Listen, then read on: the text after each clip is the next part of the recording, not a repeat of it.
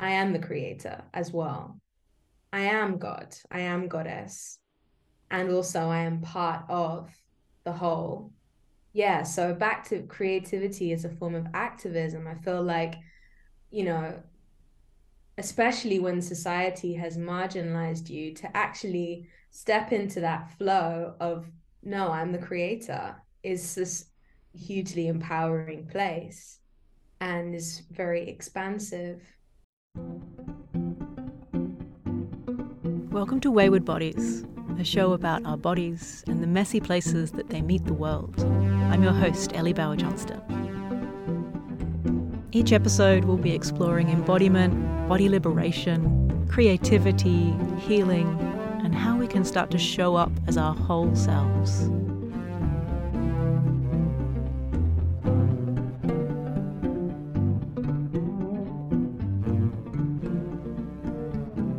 Hello, and welcome to Wayward Bodies. I'm your host, Ava Riby-Williams.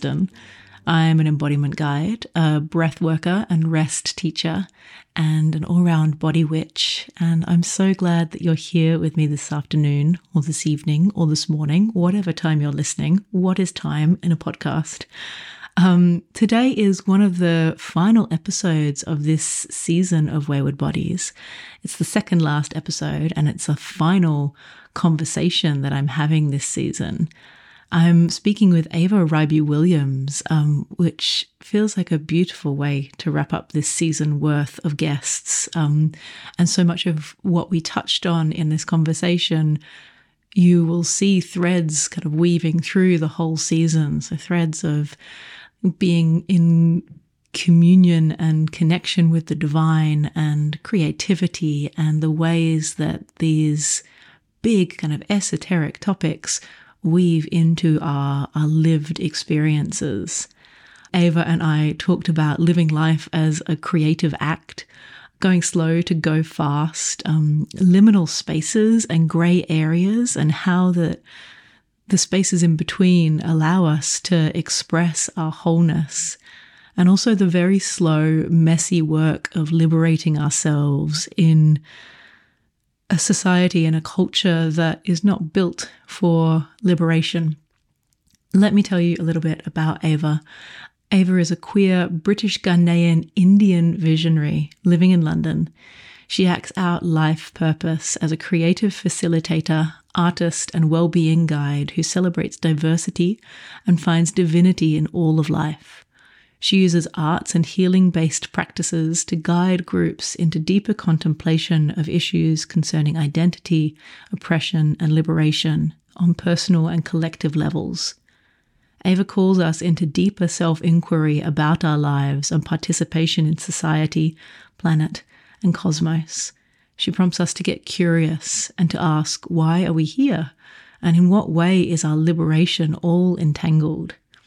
It was such a pleasure to get to speak with Ava. I can't wait to share this conversation with you.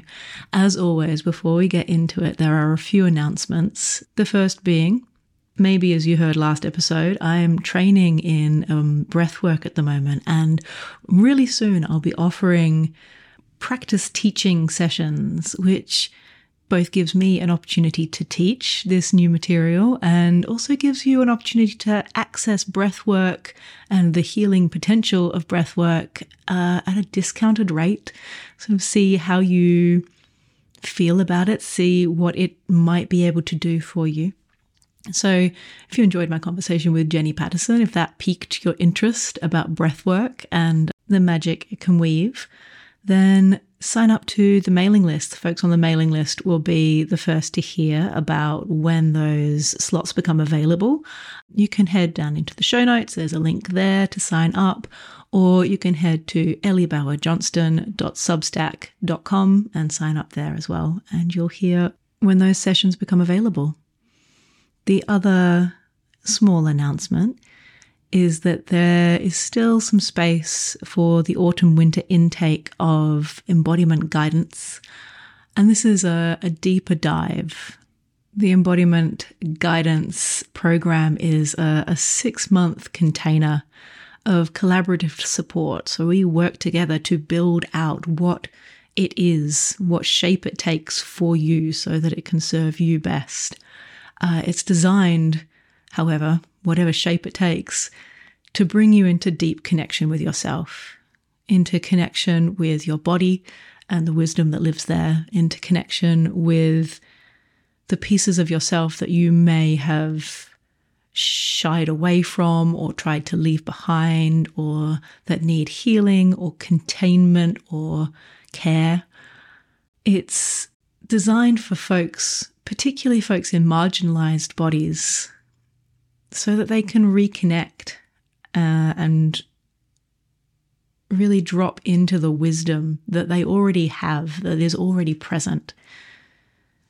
So over the 6-month container, what often unfolds is that, sessions are a mixture of conversation, embodied practice, breath work, rest practices, magic making, all designed to cultivate your relationship with yourself, your truth, your power in sustainable ways. So it's not just a sort of flash in the pan thing that you do for a couple of weeks. It's really rooted deep into your sense of how you move through the world. So some themes that I have explored with people, some themes that we might explore in one-to-one embodiment work, could be cultivating presence, nervous system safety, and the capacity to stay with yourself in the midst of everything that a life throws at you. It could be developing awareness of desires and needs, moving beyond who you should be and into who you actually are, so that you can discover practices that nourish you and open space for creativity and pleasure, truth and play. There's also the opportunity to explore tarot and magic making and connection to place as an embodied practice. So weaving intention and mystery and connection to source into your everyday life. And there's also, themes of navigating stuckness and letting energy move through. So if you're in a place where you feel really stagnant or stuck or kind of bumping your head against the same thing over and over again, finding a way into your body can help hold yourself in transformation and turbulence. And so you can ground and release what isn't working anymore in a way that feels sustainable. So applications for autumn and winter are open. You can head down into the show notes to book a call, and we can talk about how this might fit into your life, how we might work together. I think just this dark time of year is a really beautiful time to start this work, kind of like drawing into a little cocoon for yourself, and then doing all of this transformation work so that you can open back up as the seasons open back up, especially if you're not in the Northern Hemisphere, of course. So yeah, if you want to book in a call, head into the show notes, book in a call. Let's talk about how we could work together. But for now, I will let you get on with this conversation with Ava. It's such a delight. Okay, in we go. Well, Ava, thank you so much for joining me. It's a real pleasure to get to properly meet you. I know we've moved in similar circles for a while, but to get to properly sort of sit down and have a chat is a real pleasure. I thought that it might be really nice to kind of start with just a bit of a kind of talk about how you came to an embodied path, which is, strange language, but like, how did you find your way into like embodiment praxis and just being in your body? It's a good question. How far back shall we go? Yeah, take it all the way back. I've been practicing yoga since I was a child with my grandma.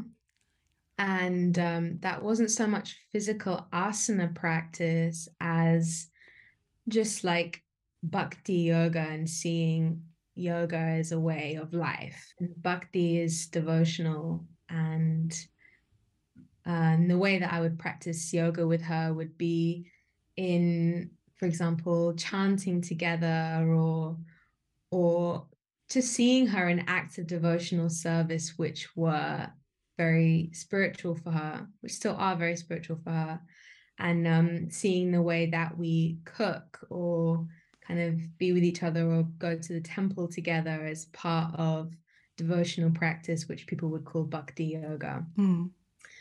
And then when I studied performance art and still see myself very much as an artist, as one of my like kind of top tier identity points. Yeah.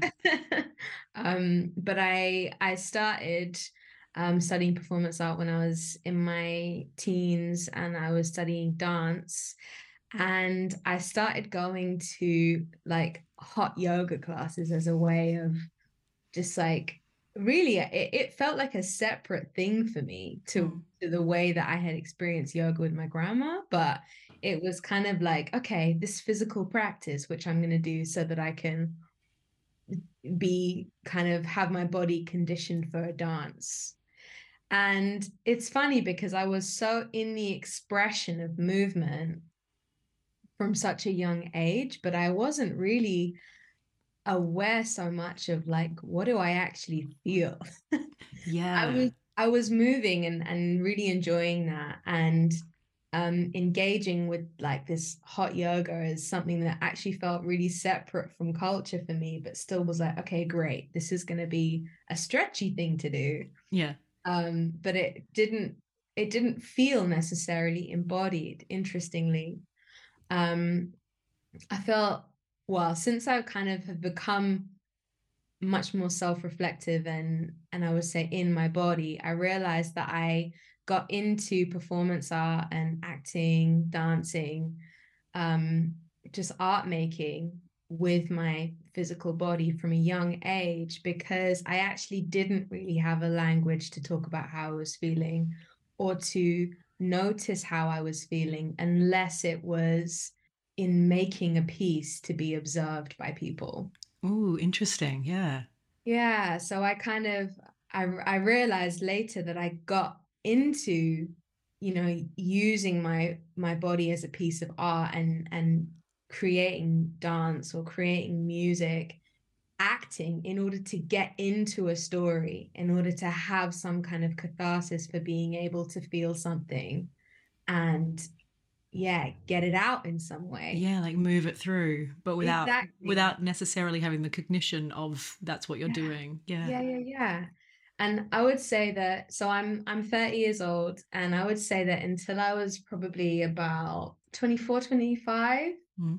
say 24, I really had no language to express the way that I was feeling, even though I was doing so many quote unquote embodied things, movement, singing, like all of these things. Even food, I've always had a very like deep and like sometimes kind of conflicting relationship with food, but until I was probably in my mid-20s I didn't have any way of actually like consciously processing, I'm feeling this grief, I'm feeling this shame, and therefore I'm acting like this. Mm. So the arts was a huge help for me in kind of processing that before I actually had a language to talk about it and be present in the feeling of it before I kind of process it and make it into some kind of performance piece with somebody else. Yeah. Yeah. I mean, I think that's one of the fascinating things about art. Like, and my own experience with art and the arts is as as a drama kid and like similar kind of things of like having these things outside of yourself, these ways outside of yourself that give you access to what you're experiencing, and how often we're not necessarily given the language to be able to express that like from a young age. And the beautiful thing about the arts is that even as a spectator, not necessarily like someone who is participating in creation of the arts, you can still feel into something without having words for it, and my experience of embodiment generally is like, the more I am able to be in my body, the less language matters in a way. Like the feeling can move through without having to be necessarily like picked apart and understood. That can come afterwards, but the feeling is just the feeling. Yeah, for sure. I mean, I went to see a play, like maybe it was called The Clinic, and it was on at the Almeida in North London. And well, this was probably like 6 weeks ago or something like this. I don't think it's on anymore, but just I love the way that art can tune us into another person's experience, and yet it feels so personal. Mm. And as you said, like as a spectator, sitting in the audience and feeling like, God, I feel more understood because this thing has been expressed. Yeah, because somebody expressed themselves, I can see myself reflected and see myself differently because of that, or like more fully because of that. 100%. It's a very spiritual process. Like that word you just used, reflected. It is like we are all reflections of one another. Mm. And that's beyond just the human world. Like just in the elements that make up our bodies, or I look at the sky and then there's parts of me that are reflected in the sky, and Mm. in inanimate objects that just pop up and create this like synchronicity for me in a moment of like what I'm experiencing. We're all reflections of each other. And it's so nice to be able to see that in art, but also to, this is a big thing for me actually, to like, to not limit art to like, okay, well, this is a play, or this is an exhibition, Mm. this is a book of poems. For me, art is like we are living pieces of art. Yeah, I love that. As we move through our day, we're crafting a piece of art with the trails that we make, with the steps that we take in the day. And it's a piece of art to be observed by awareness, by consciousness, like you might say, by Shiva, like for just the pure enjoyment of allowing everything to be possible. And Mm. it's kind of really profound, but also throwaway in the sense of, well, it's never going to be repeated, and that's okay because there's going to be something else in the next moment. Yeah. And yeah, I feel like the synchronicities that come up in life, I feel for me, they come up more when I'm tuning my attention to how much can I be present and how much can I notice. And they're part of the artwork for me, the artwork of just life. Like I experienced a really big grief at the beginning of this year. Yeah. My brother passed away, and it's funny, like in even up until this point, I which is what we're in October, we're in November, so this is like 11, 9, 10 months later. Mm. I was noticing all of these dead animals like quite soon after he died, Right. like noticing dead birds and like right outside the door of my flat, like things like this, and just having things appear to me. And it's I just saw it as a, okay, well, everything is a reflection of what I'm actually feeling inside right now. Mm. Yeah, and the opening to receive that instead of just being like, oh, gross, a dead bird. Like you can be, it's almost like when you were talking about how you were a dancer, but like, interacting with your body in a very kind of physical, like meat and bones kind of way, rather than as a vessel for life to be like moving through or feeling through.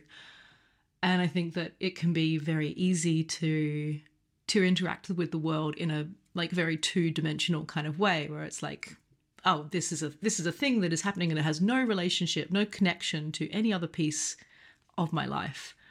But when there's the space to kind of like open to everything being connected, to all of our experiences, weaving and being an offering of life, the divine, however you want to name it, kind of creating through you and offering you these pieces to create with, then the dead bird on the street is not just some sad pigeon, but it reflects back your own experience, and it shines perhaps a different light on it, or a different opportunity for you to interact with that in a way that isn't just static in the moment of when it happened.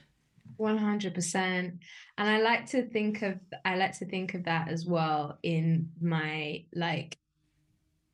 dealings with other humans. Like, My dealings. Yeah. like when you meet someone, and or maybe you're interacting with someone, you're like, God, they're so annoying. Like, or whatever, like I have some issue with someone who I've met, or they're so controlling or something like that. That's often one that I pick out, like, oh, that's really irritating me about it. It's like I just try and pause and think, okay, what is it about this person that is triggering me? Because the fact that it's triggering me and it's not just something which is I'm indifferent to means that there's some seed of that which maybe I can look at in myself as Yeah. well. Yeah, there's that rub that you have to have something that it is rubbing against, right? Exactly. Why is that a rub? Yeah. I love that, and I think there's so much that we can go into in the conversation about creativity, especially because it is such a tenet of your work and your perspective on life generally. Also thinking about like the way that you you have spoken about creativity as activism, and I'd love to hear a little about your perspective on that. I imagine it overlaps with the like other people are reflecting back a thing in me, and vice versa. Yeah. Well, where should I start with this? There's so much that I could say. But I feel like for everybody, but especially for people who have been societally marginalized, Mm. Black and brown people, queer people, trans people, non-binary people, the list goes on. When you're in a group where society is trying to narrow your personal identity, or to somehow kind of fit you into a box which is less than human, you're trying to be minimized, basically. I feel like it's an act of real rebellion and resistance to still be very fully, wholeheartedly in the vision of like, well, what am I still wanting to bring into this world? And also creativity for me, like, I have a very deep relationship with spirit, I would say. And for me, when I step into the flow, because it is a flow of like seeing myself as a creative being, it puts me in that flow of the goddess, of God. Like, and I can realize that actually I am a creator, but I was also created by the creator. And in an act of creation, I also become the creator. I am the creator as well. I am God. I am goddess. And also I am part of the whole. Yeah. So back to creativity as a form of activism, I feel like, you know, especially when society has marginalized you, to actually step into that flow of, no, I'm the creator, is this hugely empowering place and is very expansive. There's this I read this book. It's a lot of people on this podcast might have read it, perhaps. It's called Emergent Strategy, and it's by Adrienne Marie Brown. I love her so Yeah, much. yeah, she's awesome. She talks about, African people, West African people being, moved across the Atlantic in the transatlantic slave trade, and going to these lands where, you know, against their will, they're being taken to this place that, you know, we've never seen before, basically. Mm. And she kind of refers to Afrofuturism as she tells this story, and saying that, Afrofuturism in that sense was them taking seeds, them taking practices, them taking rituals, them taking, um, like hair braiding techniques and taking them to this new land where they're going to be morphed into adapting to the surroundings, but still acting as a creator, Mm-hmm. even in that situation. And yeah, for me, Afrofuturism is is that act of standing in the flow of God, standing in the flow of Goddess, and saying, well, I'm going to still create my future, regardless of the fact that, in that situation, like our ancestors were dragged out of their homes and Mm. taken to this new place. And like even, their languages were ripped away from them because they would be intentionally separated from people who spoke their languages, and they fucking created a new language, like, just Creole. And I'm sure also others, but I've been reading specifically about Creole and how it was the connection of all of these different West African languages. And it's just like that is creativity as a form of activism. Yeah. Like, I mean, there are so many examples. It's not limited to that, but it's like whatever the situation is, being in that God flow to such a level where it's like, well, I still want to imagine a future where I am at the center and I am thriving. It gives me chills. Yeah. It's just so deeply transformative, and it's such a deep act of love of, you know, regardless of what this situation might be, I want to add value and worth and magic into the future. Yeah. It's a beautiful kind of overlap that you spoke about love just then. Like as you were talking, the phrase that kept coming to me was this sense of like loving into the future. Like there is an amazing poem. Oh my goodness, I'm gonna forget who it is. I'll find it. I'll put it in the show notes.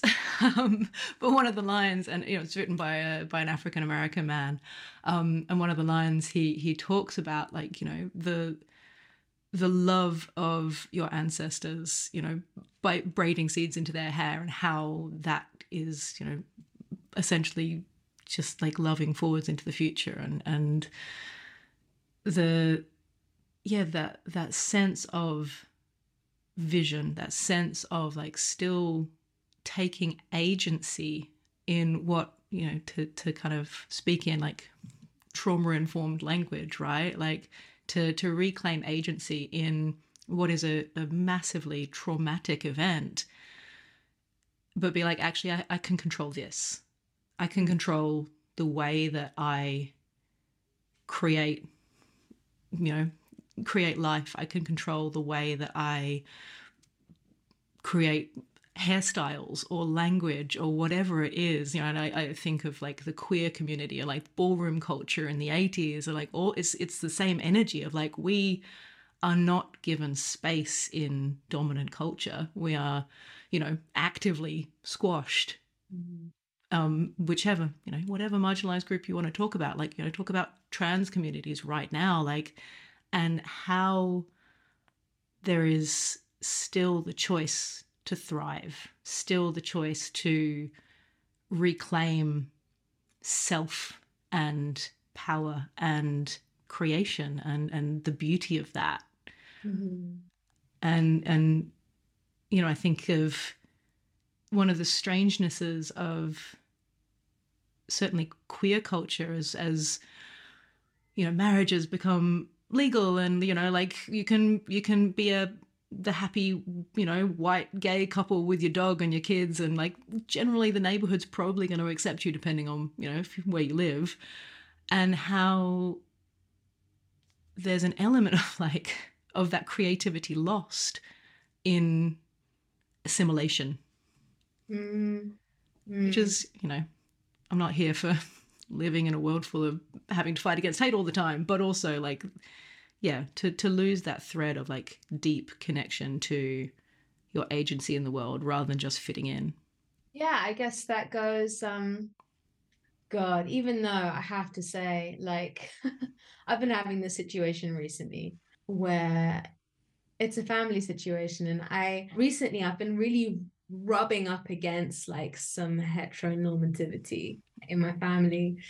And yeah, I guess it's the opposite of what you're saying, but just the thing of the trodden path being so obviously seen as the straight path.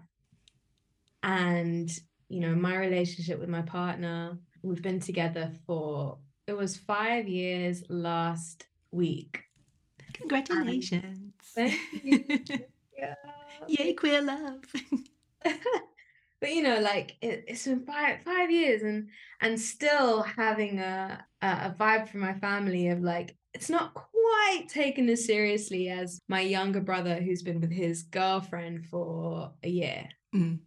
And there's that vibe where it's like, oh, it's kind of just nestled in people's unconscious bias, and also in culture, I will say, also in culture, that it's kind of just somehow not taken as seriously.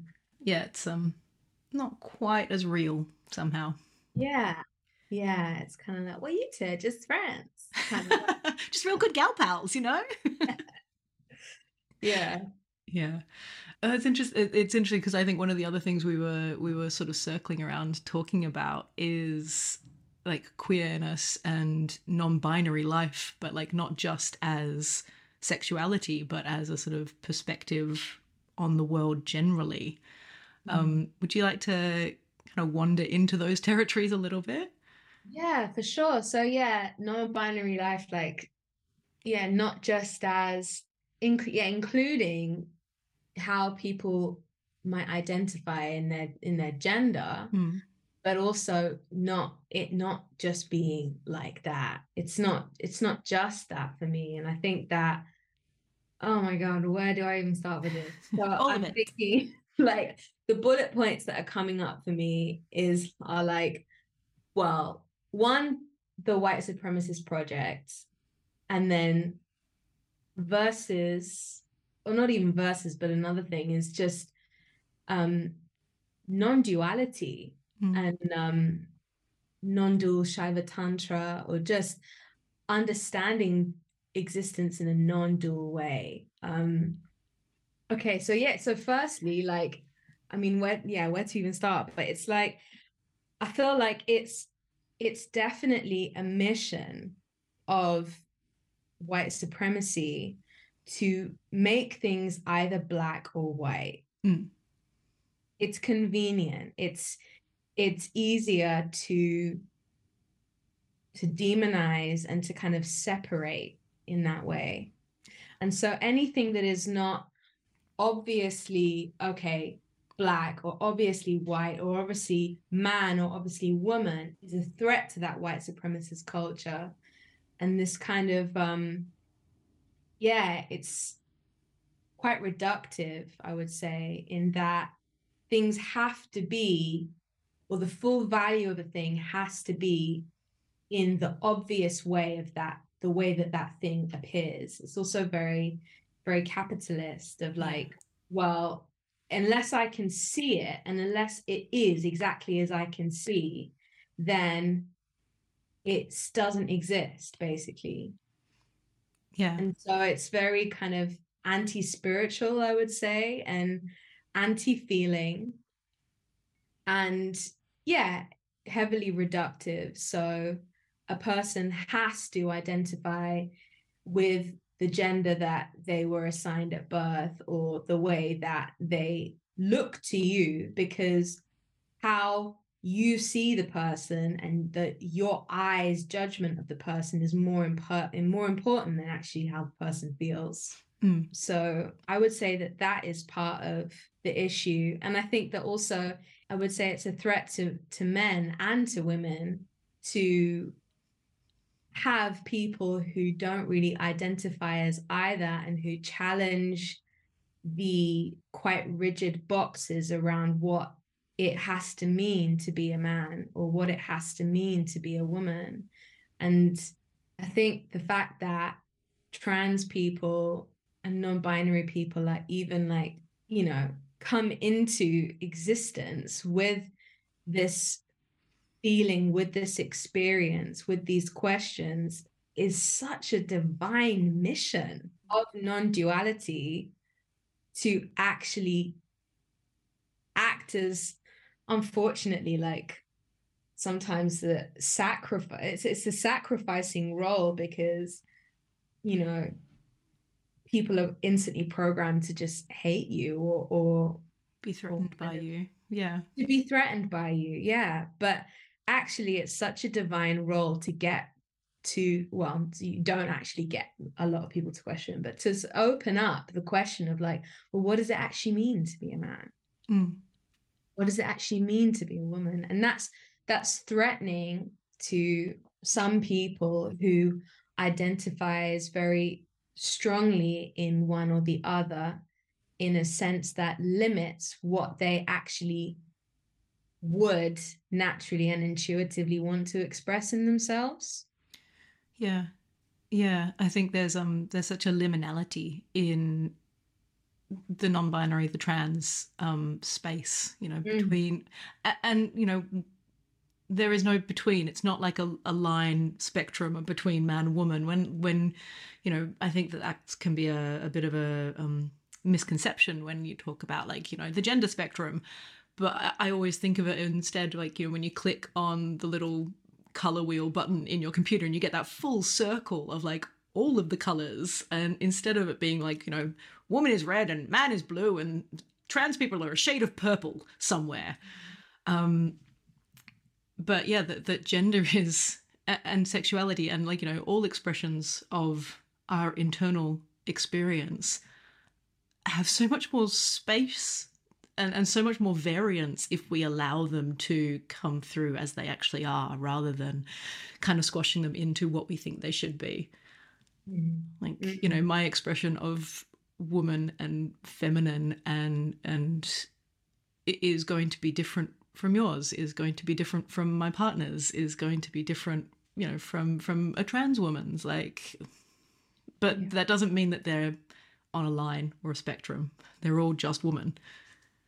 100%. I mean, God, I love a liminal space. I feel like Give me so the many, liminal.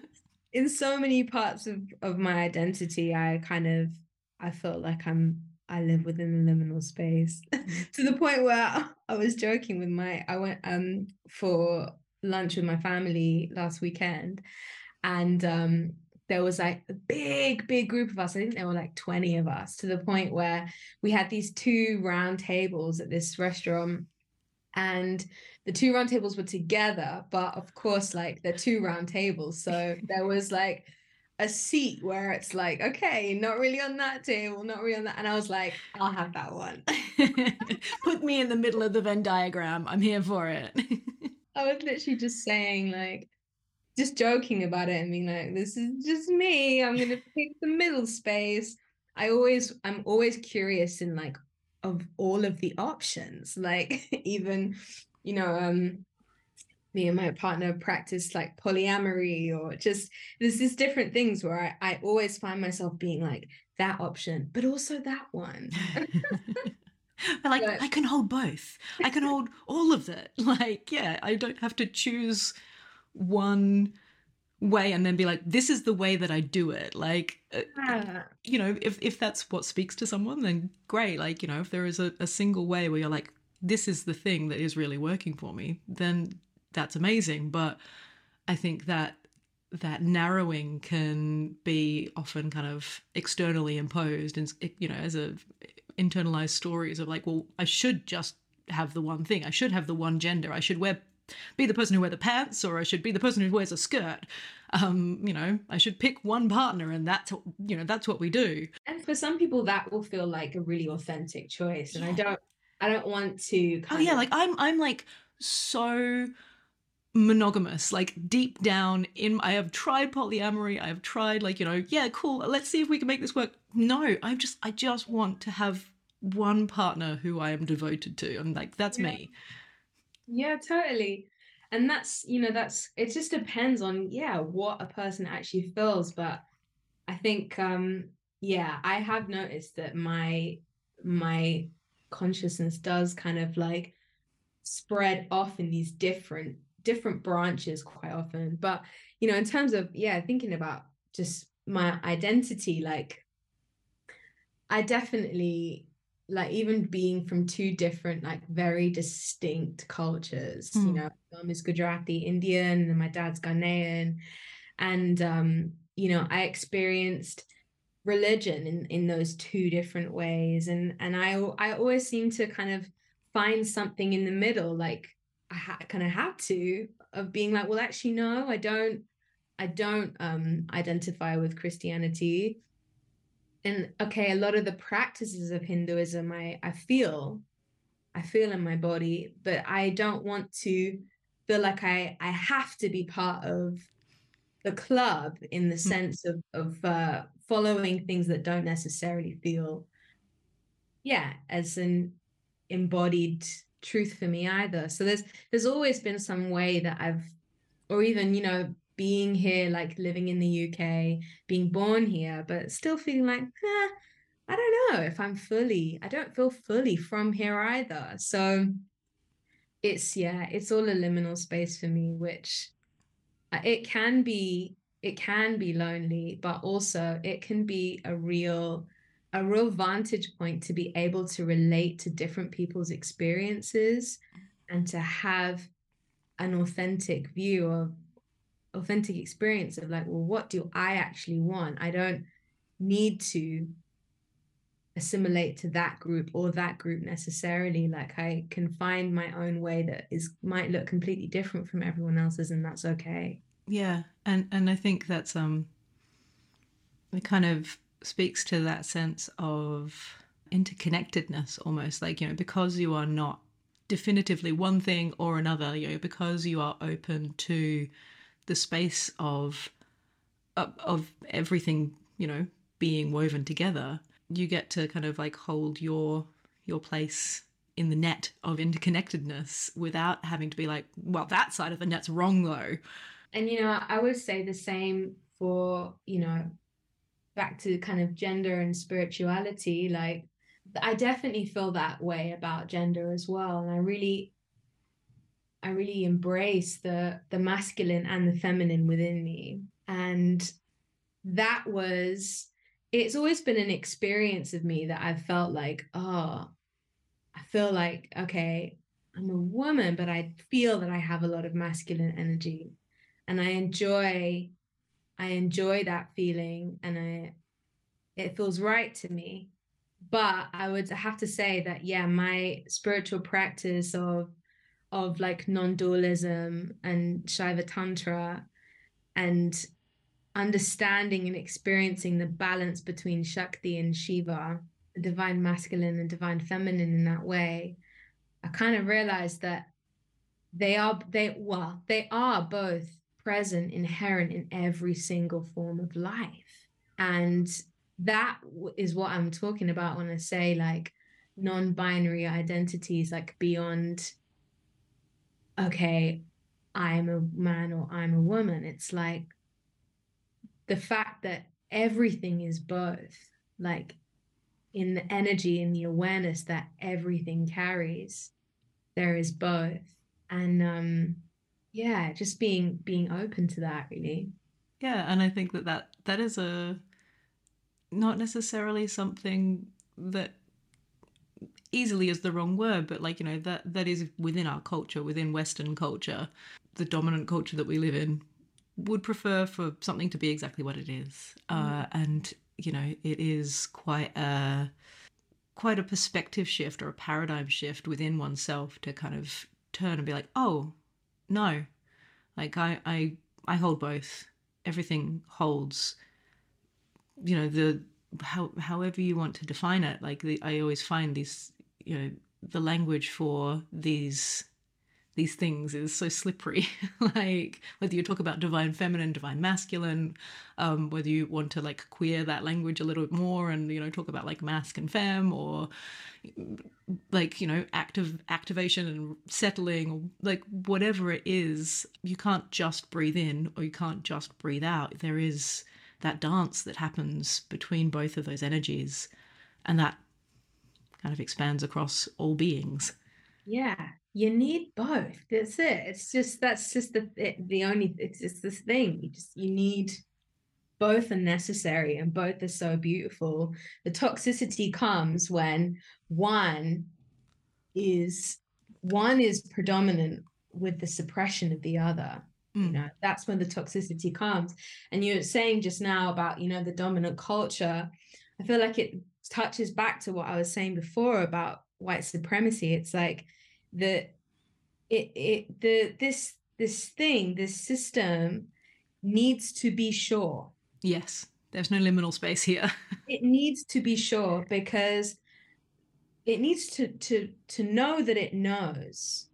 And if there's not, then it's like the threat or the fear of actually not being in control and not being, yeah, completely controlling or sure of exactly what a situation is, what a person is, what life is, not being able to explain everything is deeply threatening when there is no trust in a greater and larger purpose and mystery void that we don't understand, but somehow trust in spirit. So yeah, it's too much of a threat not to know.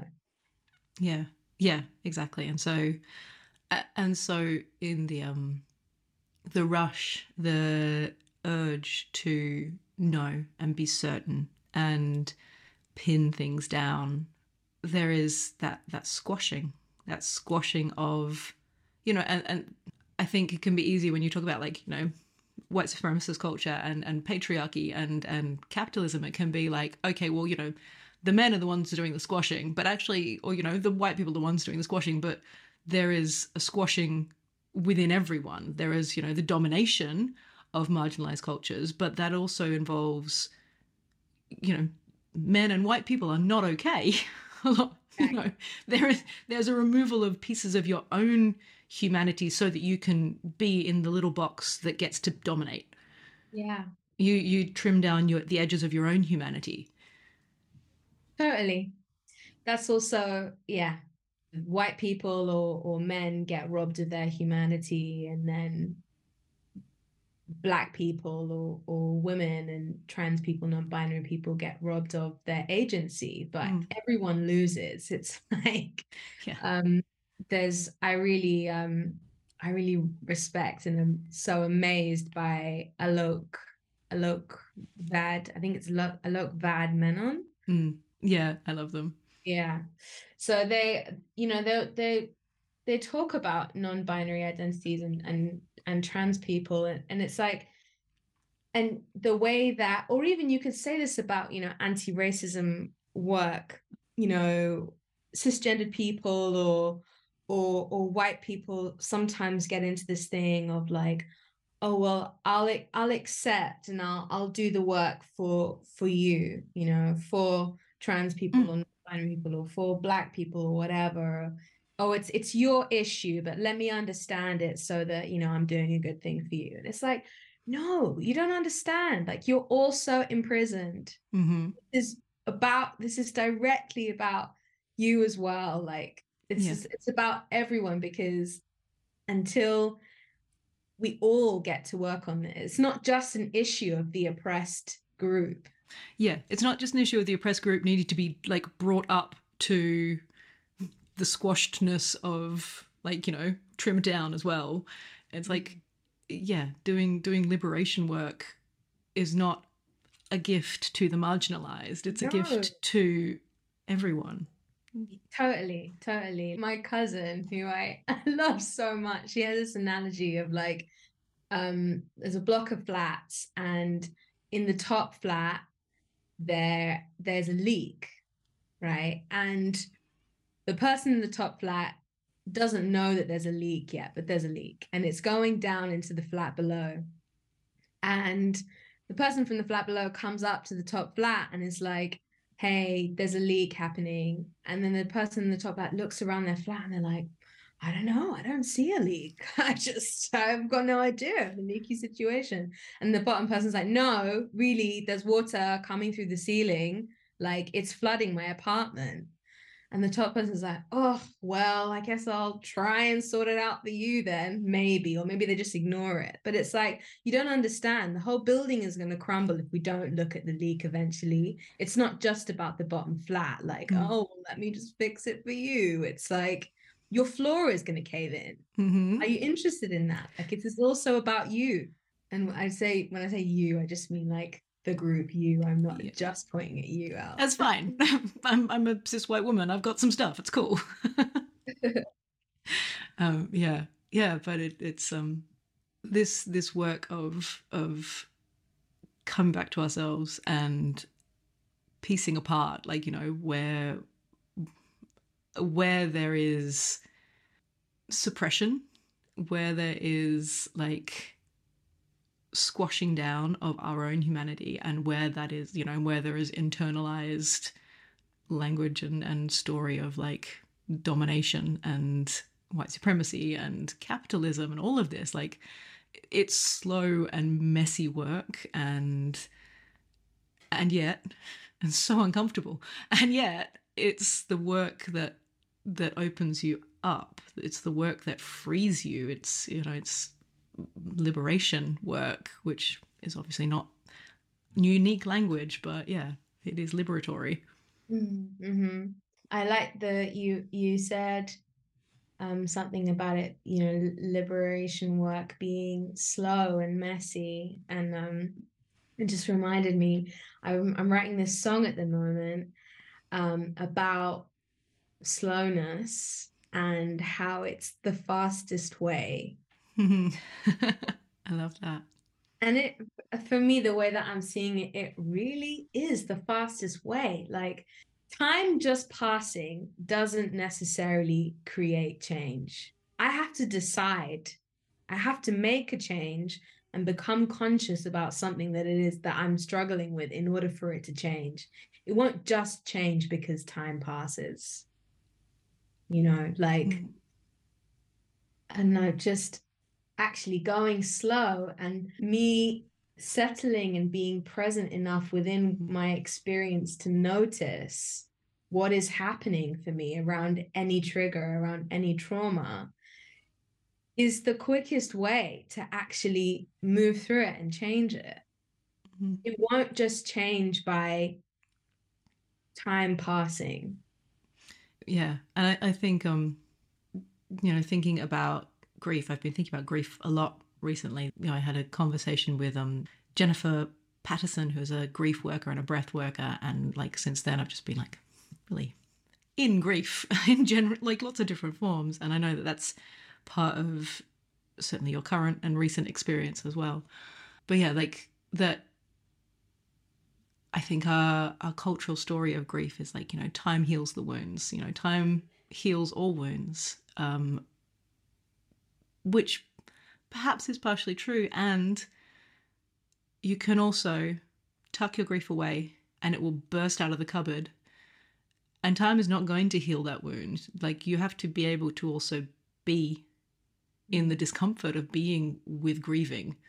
That's exactly what I'm talking about. It's like, if we just stuff it away, it won't be healed actually. It can just fester and it can get more entangled with our shadow and the kind of literally the kind of decay of our bodies. Like, I'm not even being dramatic when I'm saying this. Like, grief already for me has it's it's like on so many different levels, but it's also like a physical thing. Like, I can feel physical changes in my body as a response to this year. Like, it's a very physical thing. But for me, like, to just continue and push on as if this as if the whole world hasn't changed, because for me, that's how it feels. It feels Yeah, like of the whole world has course. changed. Like it would just, I feel like it would just get worse. It would just get worse.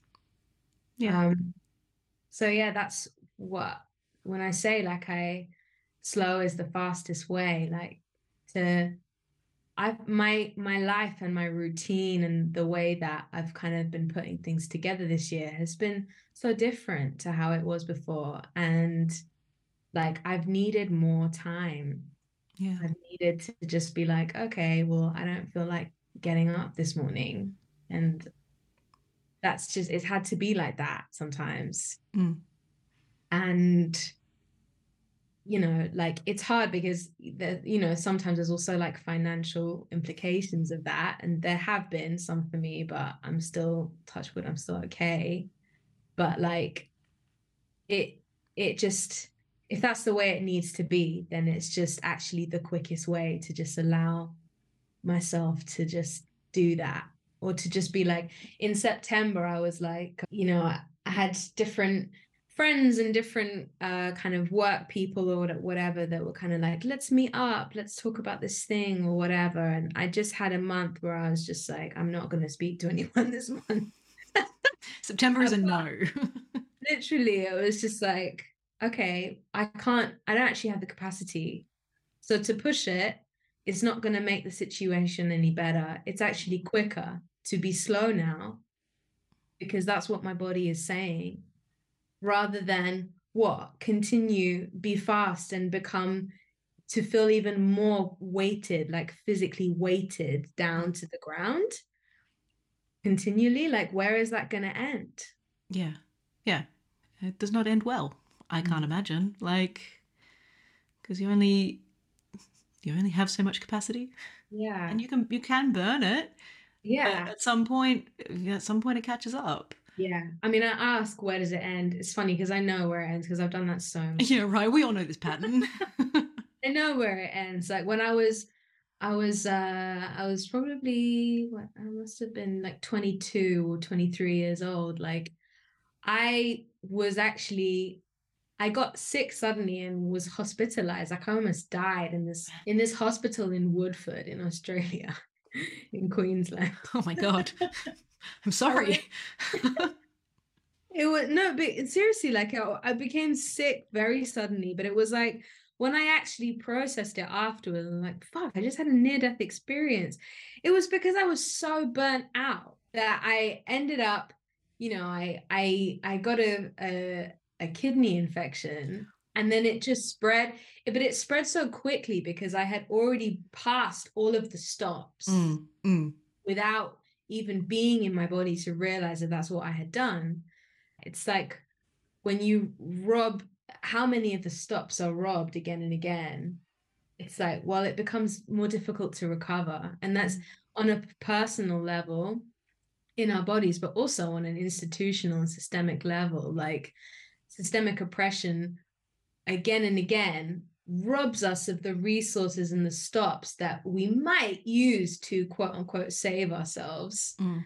And therefore, whole communities get further entrenched in grief and trauma and not being able to recover. Yeah.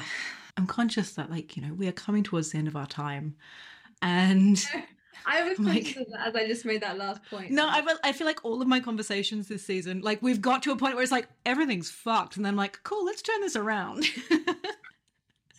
But I do think that there is a piece in turning to look at the hard, whether it's grief, whether it's the discomfort of the privileges or the marginalizations, or the difficulties of whatever we have in our life, like having the capacity to turn and hold what is hard also gives us space to imagine new worlds and imagine what it's like to honor slowness when it's required, and imagine what it's like to you know approach our work in a way that feels generative and rather than draining, or approach our life in a way that feels generative rather than draining. And I wonder, as a way of kind of like closing, I would love to know, like, what are some worlds that you're imagining into being right now? Maybe you've already answered this, but maybe there's something else that wants to come through. I just applied actually for this grant. I just put in this funding application speaking about this, so it feels quite present for me. That specifically I am imagining or putting action into creating a world where Black and brown people, global majority people, and LGBTQIA plus people are empowered to understand themselves as creators and to get into the flow of actually continuing to imagine the futures that we want to live in. So the future that I want to live in is where all of those groups are, empowered and inspired and in connection with one another to keep creating this like thriving and like leadership from people in these groups.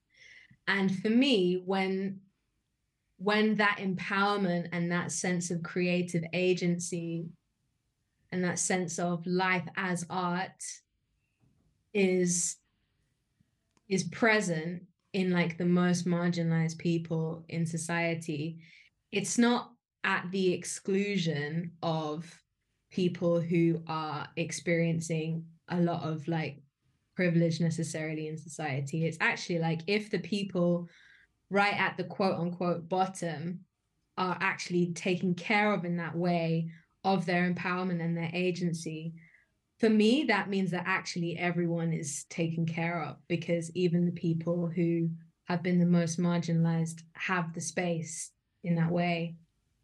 So that's what I'm hoping for: connection, community, and creative empowerment. Yeah, seeing ourselves as part of spirit and in that flow. I want to live in that world too. Let's do it. That sounds great. I'm in. Well, thank you. It's been such an absolute pleasure to get to chat with you and hear all of the amazing wisdom that lives within you. Do you want to let people know where they can find more of your work, where they can find what you share with the world? Yeah. So for now, you can follow me on Instagram, which is Ava Zara. And my website is avazara.com. Next year, there's going to be more projects and programming, like some online courses and hopefully also some like storytelling projects. So for now, just stay tuned to those channels whilst I go slow to be fast. Yes, do it. I love it. All the links will always be in the show notes and all that sort of stuff as well. But for now, thank you so much. Thanks, Al. Thank you. Isn't Ava a delight? Massive gratitude to Ava Riby-Williams for joining me for today's episode. All of the details of their work and where to find more of it are down in the show notes, including a link to her website and to her Instagram where you can go see what she's up to. If you appreciate these conversations and you want to help support the show, I mean, this is an entirely listener-supported show. That probably isn't a surprise to you. There's no massive funding backing me here. Then yeah, your support is always welcome. Please subscribe, rate, review, do all of those podcast things, and share the show with people you think would enjoy it. Recommendations and word of mouth really are the most beautiful and organic way to get the show in more people's ears, which helps support me and it in general. You can find more of my work at my website, anotherpractice.com. And you can find the links for booking in a call about one-to-one embodiment guidance down in the show notes, as well as a link to join the mailing list, which is my other favorite way to communicate. If you have thoughts or feelings or opinions about today's episode or any of the other episodes of Wayward Bodies, then feel free to drop me an email at waywardbodies@protonmail.com. And last but not least, this episode is edited by the radiant Jolly Kelly of Spreading Fire Studios. She is the best, and this podcast would not get made without her. So she is eternally showered in thanks and praises. Okay, that brings us to the end of this penultimate episode for the season. Until next time, big love.